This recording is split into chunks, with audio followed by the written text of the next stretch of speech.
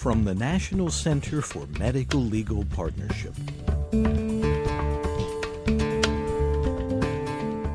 These days, I have learned to accept that these are the important issues facing patients and to acknowledge that these are important.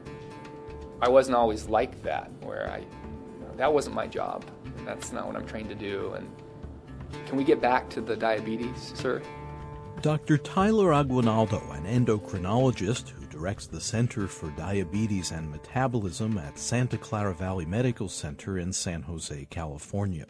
He sees his medical practice intertwined with the living conditions of his patients, their access to food and shelter, their personal safety, and their financial status, especially in hard times, all shape the health and health care of his patients.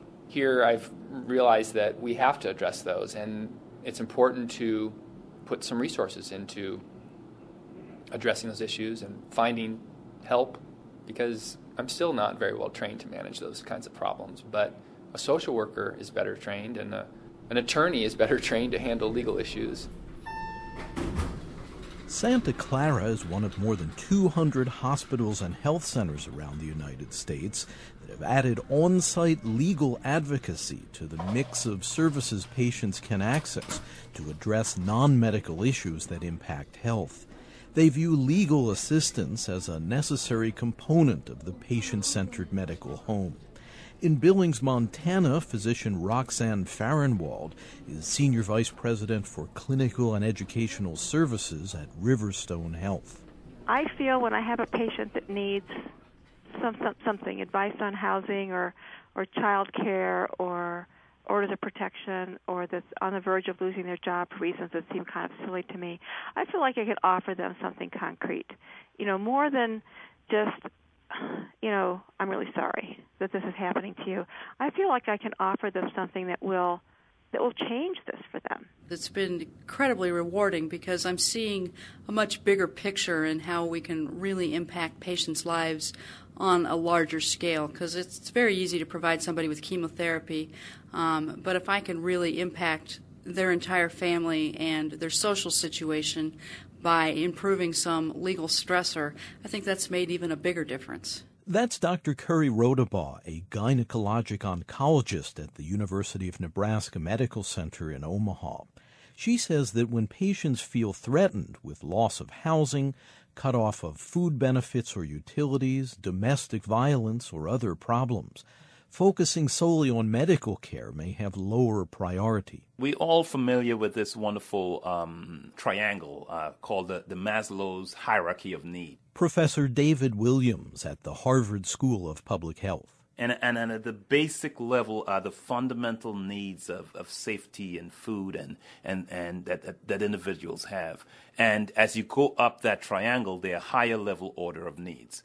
Many of the issues that healthcare providers deal with are higher level order of needs of prevention and following through and taking care of yourselves, higher level order of needs. It is very difficult for someone who is still struggling with the day-to-day needs of survival to have any kind of realistic concern of higher level order of needs as opposed to the immediate survival needs of today.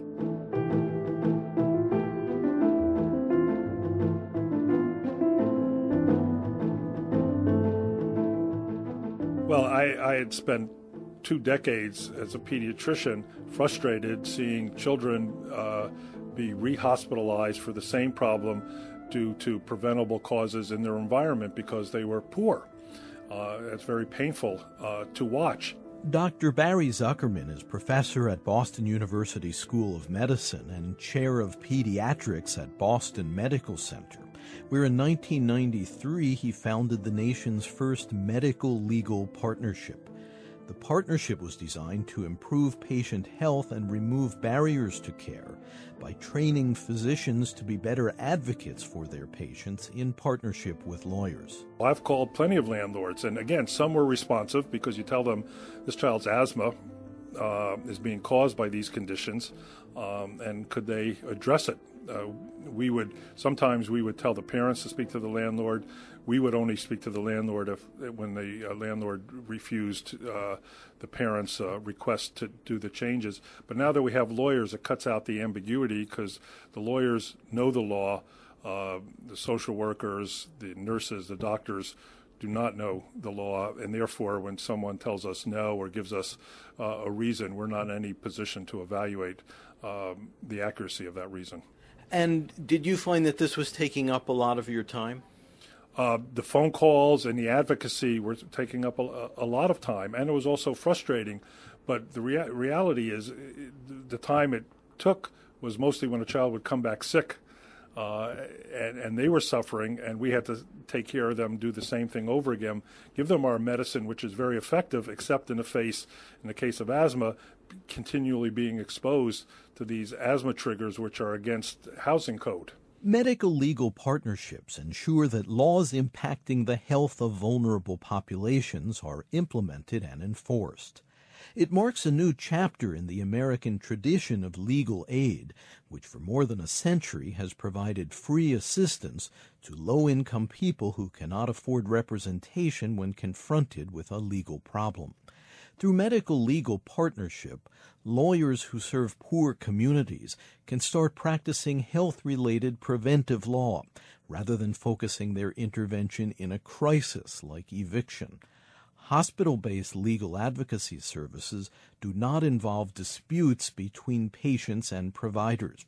The advocacy is focused on behalf of patients who need advice or who need a voice in navigating the maze of public agencies and private interests affecting their personal health. We'd see children who are malnourished, which we call failure to thrive, and their parents weren't getting food stamps. The reason in some cases, they weren't getting food stamps because the bureaucracy dealing with the food stamps misinterpreted the regulations, and therefore they were inappropriately denied. So food stamp entitlement, housing conditions as it relates to asthma, issues of domestic violence and protection of children and women, which as a society we do better now.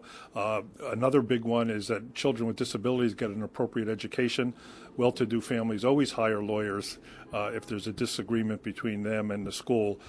Low-income families can't, and children are misplaced. And we as physicians are sure about the impact of the disabilities, and to see that the school is not necessarily providing what should be provided, we can give our information to a lawyer who can address the laws that are pretty well set up to ensure that children get what they need. Think of a child living in a poor, disadvantaged neighborhood. David Williams at the Harvard School of Public Health. Where the housing is old and there are problems with lead paint in the old stock of housing.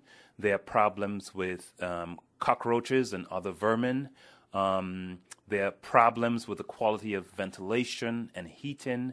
The neighborhood around that specific household does not have safe walking paths. There aren't playgrounds where it is safe for the parent to take that child for exercise.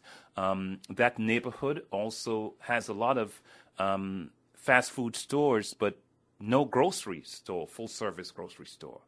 In that environment, a young parent trying to raise that child will have major challenges in ensuring that that child has access to good nutrition, can get outside and safely exercise and play and enjoy contact with nature. You can go down the list and see that while every American needs to be healthy and all of us need to choose to live healthy lives, for some Americans, based on their specific location, as in where they live and where they work and learn and play, it is much more challenging and much more difficult.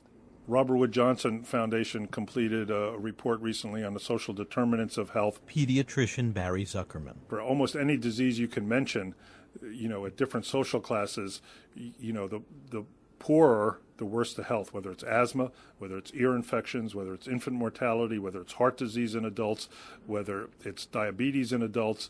Almost any disease you can mention, the worse off you are, the less healthy you'll be.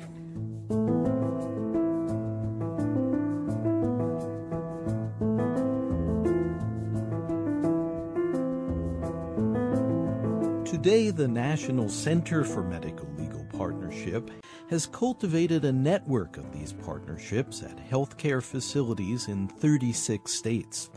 Tens of thousands of patients, many from vulnerable communities, have received help, sometimes crucial for survival. Dr. Curry Rodabaugh from Omaha. This gentleman had a head and neck cancer that was recurrent, and he was recommended to have a prolonged course of radiation therapy over a course of 4 to 5 weeks on a daily basis. And he lived about an hour and a half from the Cancer Institute, and so clearly he couldn't be driving 3 hours every day. So he elected to stay in our local hospitality house during the week and go home on the weekends. Well, he and his wife were dependent on food stamps at home for their food, and when his local county discovered that he wasn't residing at home, they cut his food stamp eligibility in half. So we immediately got our attorney involved. She was able to get his food stamp eligibility even increased from what it had been previously. And in addition, we discovered that the local utility company was threatening to cut off his heat. And in the Buffalo winter, that's a bit of an issue, and so we were able to prevent that from happening. And so it allowed this gentleman to remain at the Cancer Institute to get his therapy instead of worrying about, well, did his wife have heat at home? Did she have anything to eat? And it allowed him to actually get his treatment for his cancer. And I think that we made a huge impact on that situation. For low-income patients, medical legal partnerships provide an extra layer of protection. At a time when funding cutbacks and other pressures can tear a hole in society's safety net, legal advocacy can make a tangible difference. Dr. Edward Paul is Associate Professor of Clinical Family Medicine at the University of Arizona, which established a medical legal partnership in 2005. A 42-year-old gentleman who I've seen for a few years in my practice, and due to pain conditions that affect his joints and muscles, he has gone from being a full-time construction worker to a point where it has become difficult for him to walk across his living room and walk to the corner store. And so his income has steadily declined in the past year. So he's in financial crisis. He's had to move from one apartment to another. He's, again, not familiar with the disability process. So preventively, relatively early, I've connected him with our attorney in the office to really get that paperwork started and to help him through the process. And that's ongoing, but it's a good example of maybe an obvious situation where this gentleman is disabled, but knowing that it's in my domain to help him take the next step through the disability paperwork is the step that most physicians perhaps don't see as being in their domain. But with the assistance of, again, an attorney, we can really make a big impact with a person like that. And there can be financial benefits to the medical institution as well. At one hospital, a retrospective study covering a 3-year period found that more than $900,000 was retroactively paid to the hospital for insurance benefits that were reinstated for patients with help from the medical legal partnership.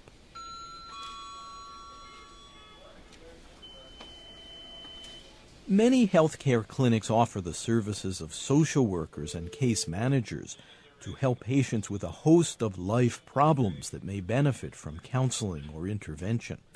But when issues in our complex society enter the realm of legal technicalities, healthcare teams increasingly refer patients to medical legal partnership attorneys with that expertise.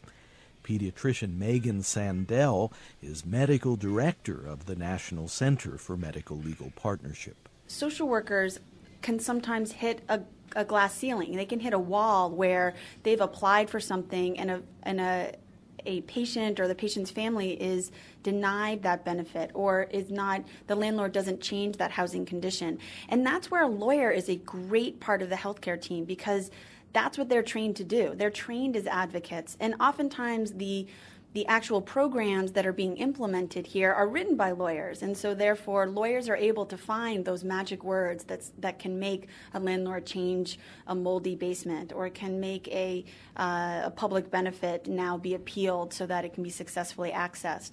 I think it's also very natural to ask, why would you bring lawyers into a healthcare setting when there are already lawyers at the hospital? There's already a general counsel. And in many ways, the general counsel is a lawyer for the hospital or a lawyer for the doctors so that they can protect those interests.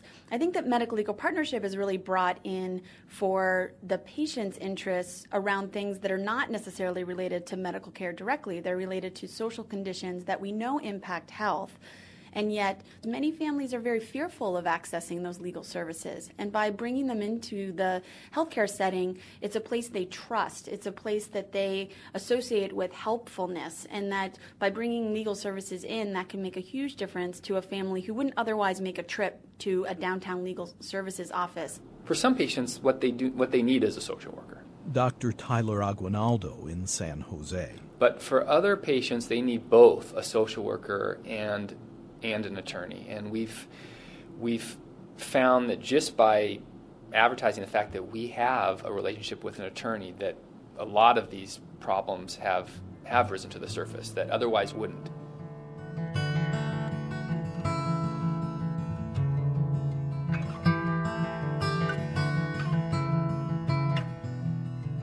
You're listening to a report from the National Center for Medical Legal Partnership. For more information on the Center's activities, visit our website, medical-legalpartnership.org. That's medical-legalpartnership.org. Medical legal partnerships align with many of the core competencies required by the Accreditation Council for Graduate Medical Education. These competencies establish residency education standards for patient care, medical knowledge, practice-based learning and improvement, systems-based practice, which includes referrals to allied resources, professionalism, and interpersonal skills and communications. Dr. Ed Paul of the University of Arizona has worked in residency education for 2 decades. How medical legal partnerships apply to these competencies is apparent when you look at the language and the skills associated with each of these competencies. For example, screening for legal needs of selected patients or populations, such as in a residency program, addresses your practice as a whole. For example, is the practice-based learning competency really has to do with looking at the population that a given practice serves and knowing the characteristics and demographics of that population. And I would say that includes the social determinants and legal needs of that population. So that's one simple example. Communication skills, well, training residents to ask questions that relate to those legal needs is a simple thing, but again, not previously included in training in medicine for, I would say, any specialty. And the revelation for me, having been a program director for many years in family medicine, is that, gosh, this should become a routine part of residency education, and I would say in all or at least most of the 26 specialties. Because no matter what type of physician you are, if a patient isn't able to afford medications that you prescribed or isn't able to go across town to a specialist office that you refer them to because they can't afford, they don't have transportation or cannot afford it, then it really becomes a more global issue for, I believe, all residents and all specialties. A recent survey found that 23 medical schools and 37 law schools are already involved with medical legal partnerships. If the case for attending to a patient's social, material, and legal needs is compelling, how does wading into this sensitive territory affect the time and task crunch that squeezes virtually all healthcare providers today? Aren't doctors already overloaded? Attorney Ellen Lawton is Executive Director of the National Center for Medical Legal Partnership. These are issues that are going to come up eventually. If they don't come up in this session, they're going to come up because the patient was evicted and now they're in the emergency room. And or they're going to come up because this is a domestic violence victim, and now they are having other challenges as a result of that issue that wasn't screened. And so you're just putting off the inevitable if you're not screening for these issues. And so that's one dynamic. But I think it's also a misnomer that that you don't have time for it, because we have to be really clear what we're asking physicians in particular, as well as other frontline healthcare providers. What are we asking them to do? We're not asking them to take this case to the Supreme Court. We're asking you to screen and triage and partner with us, the legal partners, to address some of these problems of basic needs. You know, I don't think it's any different than referring to any other kind of specialist. Dr. Roxanne Farrenwald in Billings. Now, I don't consider myself an amateur neurosurgeon, but I know somebody needs neurosurgery, I know where to send them. And I know the kinds of things that likely need to go see a neurosurgeon. And I don't need to know really anything about what they do, because it's very specialized and way out of my scope of practice. I don't really need to know what the lawyer is going to do in her office. I just need to know that there are things going on in my patient's life that a specialist in the legal world can help them with and get them there. And that's not much, and that's not very hard. So that doesn't add any time to my day, and it probably saves me time of trying to figure out why they haven't done this and why they haven't done that, and why they're not paying any attention to me, and why they seem preoccupied. Just going to check my blood pressure now.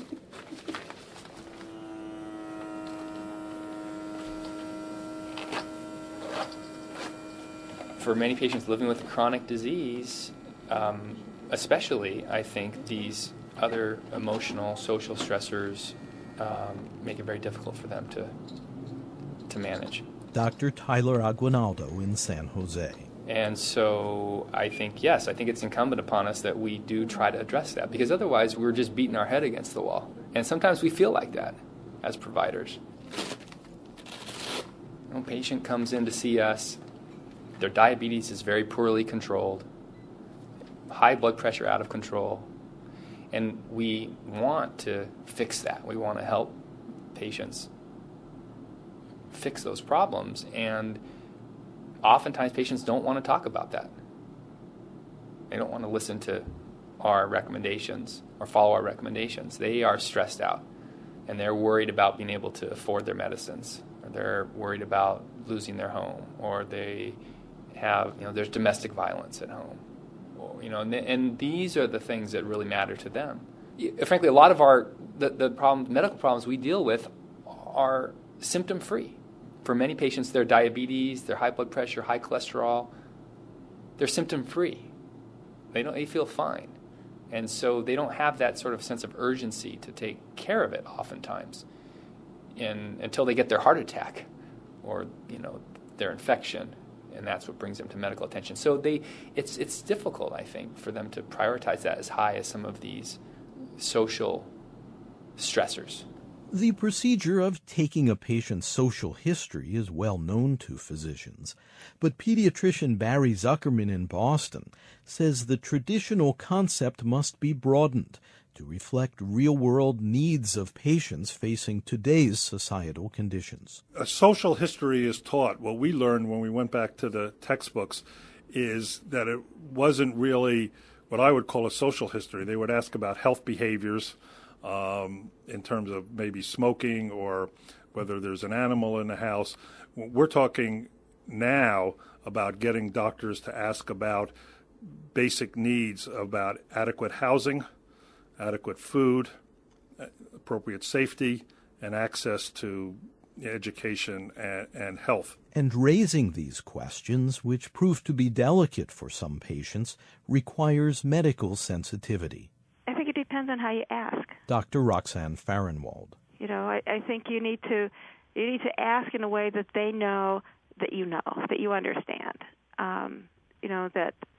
You know, a lot of people in your situation have trouble keeping a roof over their house. Do you feel like you've got a pretty secure place to live before we start talking about how you're going to refrigerate your insulin? And really letting people know that that they don't need to. They may need to explain to you their situation, but that you understand that they may be in difficult circumstances, and that's okay. You'll help them deal with it.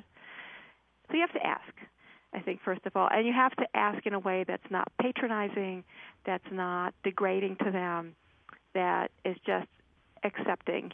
And in that respectful realm, physicians have an opportunity to deepen the bond of trust between doctor and patient. Pediatrician Charles Homer is chief executive of the National Initiative for Children's Healthcare Quality. If the clinician is not simply dealing with the child's need for immunization or their asthma, but is actually saying, are you able to hear and listen to what I'm talking about, and how can I help take care of your well-being? And the family perceives that the clinician is actually open to hearing about some of these broader issues, and then can link the family to those kinds of services and help them solve them. Well, it seems to me that that'll enhance the relationship between patients and doctors, because patients will then see that this physician actually cares for me as a person, as a human being, in all my totality of needs. In the most recent year surveyed, more than 10,000 individuals and families received free assistance through medical legal partnerships throughout the United States. A growing number of hospitals and health centers are considering adding the service. Dr. Roxanne Farrenwald. We were approached by the attorney who's here when she was able to get some grant funding to pay her time to get this started. She approached us and said, here's why I think you need me in your community health center. And I can come. I'm funded by a grant. All you need to do is give me an office and a desk and, a telephone, and I'll be available these hours, and I'll help your patients. And as I talked to her, it made complete sense that our patients have many needs. And one of the tenets of the healthcare home is that you're able to connect your patients with specialty services. And again, I think most physicians think of, cardiologists or orthopedic surgeons or, home nursing care, hospice services. But in fact, legal services are really a part of helping to make people whole. And when a medical legal partnership is incorporated in the comprehensive medical home, healthcare institutions fortify their overall role in the life of a community. Dr. Tyler Aguinaldo at Santa Clara Valley Medical Center in San Jose. And in fact, our community, they count on us as a safety net hospital, whether or not they are disadvantaged patients. We have a very strong standing in the community. And I think it's things like this, innovations like this, that demonstrate to the community that we are here for you and that we are thinking about how to improve. We're not just willing to stay with the status quo. Absolutely. I think it strengthens our standing.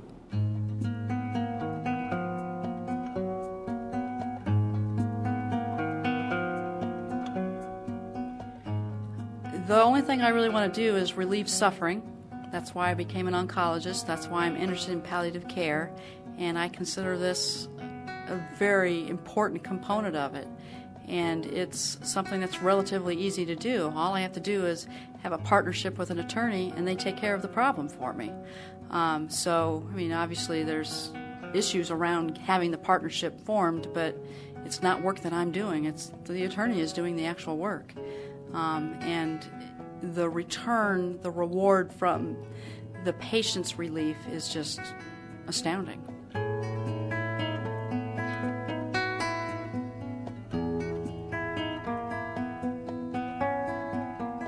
For more information about Medical Legal Partnership, including startup materials, copies of this audio program, and specific information about continuing medical education credit for Medical Legal Partnership activities, please go to our website at www.medical-legalpartnership.org.